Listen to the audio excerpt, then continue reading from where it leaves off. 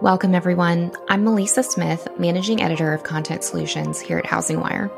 Today, we're back with our Women of Influence mini podcast series. Every Tuesday for the past few weeks, we've been highlighting women who make substantial contributions to the industry.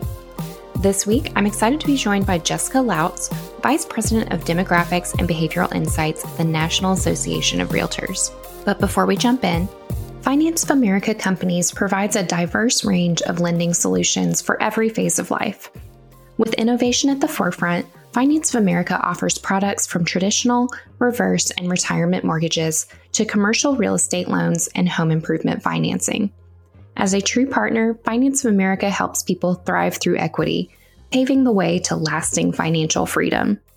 Visit www.financeofamerica.com to learn more about Finance of America's products, services, and the people behind them.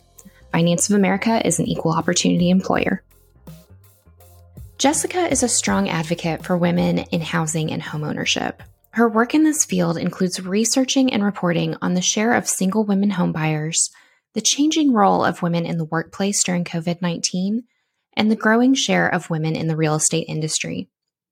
She speaks at numerous events throughout the year and has given over 120 presentations to over 30,000 individuals from 2019 to 2020 alone to help realtors in their real estate practice and strategically plan for what is next. Jessica, thanks so much for joining me today. Thank you so much for having me. I'm super psyched to be here. To start, I'd love to learn more about your role as Vice President of Demographics and Behavioral Insights for NAR's research group. Could you share a bit more about that? Yeah, absolutely. So I've been here for 15 years now, more than 15 years at NAR. And in my role, I actually oversee surveys, focus groups, individual interviews, basically anywhere that we can collect data and understand how our members are operating and what in the world is going on with consumers today. A lot has happened since we ran your profile in 2021. What has changed for you since, and what's something you're particularly excited to be working on now? Yeah, so I guess under my oversight, what I am trying to keep track of is really how consumers are grappling in this economy where they both have rising interest rates and suddenly rising interest rates, but also are dealing with rising home prices. Mm-hmm. How is affordability really impacting consumers and who's being left out of the housing market? And that's really what I'm paying attention to is things like the drop in first-time home buyers and how they're really dealing with this economy where they may be paying higher prices both at the grocery store and at the gas pump and for rent, and then trying to enter into a housing market where there's double-digit increases in home prices, and really trying to understand that consumer. So that's one of the things that I'm really focused on right now is just watching consumers who unfortunately are being pushed out of the housing market and pushed to the sidelines. So that's a really great segue into our next question. Your role involves taking a deep dive on issues such as racial divides in housing, student debt, wealth gaps, and drops in birth rate. So I know this is a loaded question, but in your opinion, what's the most pressing issue facing housing right now on a more socioeconomic centered issues? So I guess I would say if there's one thing that's going to impact everyone, it's going to be affordability. So we had the lowest inventory since 1999. When we think about January of this year in the housing market, we're slowly seeing more inventory coming into the market. But unfortunately, the big issue that's impacting everyone right now is really affordability. So if we look at just rising rates, but then we also couple that with rising home prices, while we may have more inventory, affordability is still this huge, enormous hurdle for home buyers to overcome. And so that's going to impact the rising share of single females who were purchasing homes on a single income.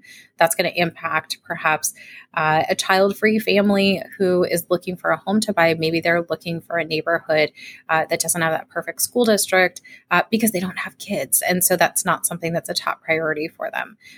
But certainly these issues are going to impact everyone in the housing market. And certainly they're impacting minority home buyers who want to enter the housing market, actually more so than others. So what is something from your recent research that has surprised you?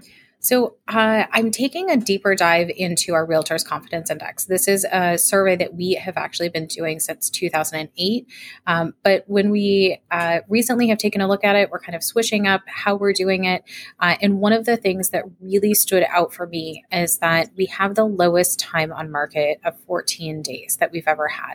And I think one of the reasons why we're seeing that is a lot of people wanted to lock in, and they did lock in lower interest rates before the interest rate rise. And it's really pushed them into the housing market to try and have that ratified contract. And that's something I think that we should watch.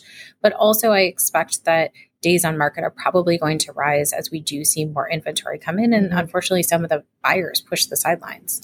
Your profile mentions a lot of research pertaining to single women buyers. How is affordability impacting them? Yeah, I love this segment of buyers. When we look at them, I think that it really is very insightful of what's going on in the industry as a whole. We know that marriage rates in this country have dropped, and perhaps as a result of that, we do see a growing share of single women buyers entering the market, especially as first-time home buyers. They're actually 1 in 5 buyers are single women. I love studying them because they're making financial sacrifices to enter homeownership. They're willing to make cuts in other areas of their life just to save for a down payment on a home, and even willing actually to move in with mom and dad if they have to for a temporary time period to save for that down payment.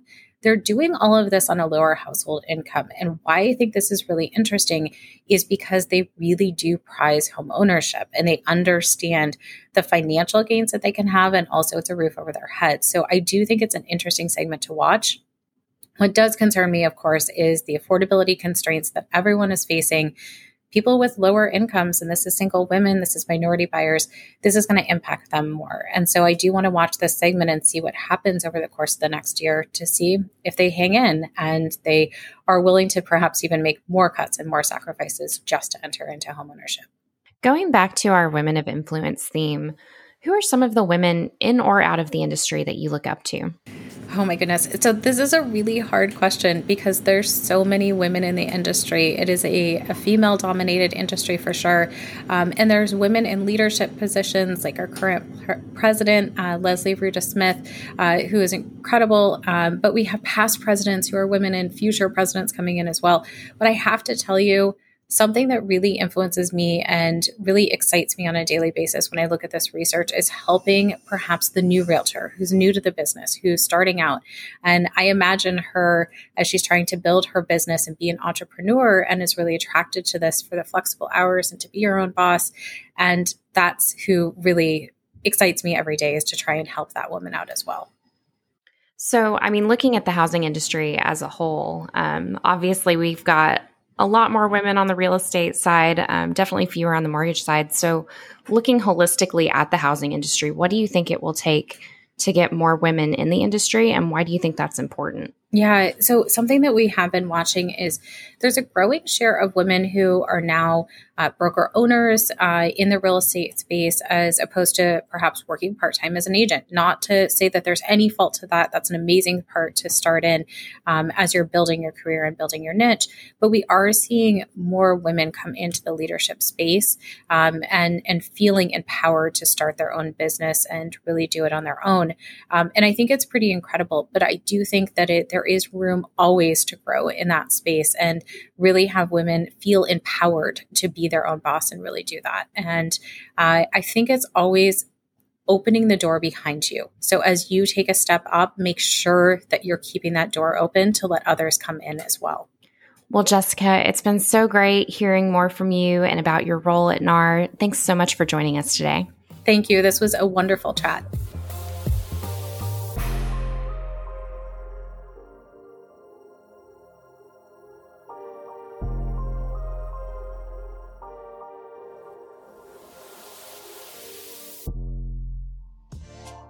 How have the 2022 housing market forecasts changed? Or how is the industry navigating the shift to a purchase-driven market? HousingWire's premium content program, HW Plus, answers questions like these and offers a variety of member-exclusive benefits that are tailored to what you need to stay competitive and agile in today's fast-paced market. Go to housingwire.com/membership to join today. With your HW Plus membership, you get access to longer-form digital content, the Housing Wire magazine, member-exclusive rates to in-person events like Housing Wire Annual, and more.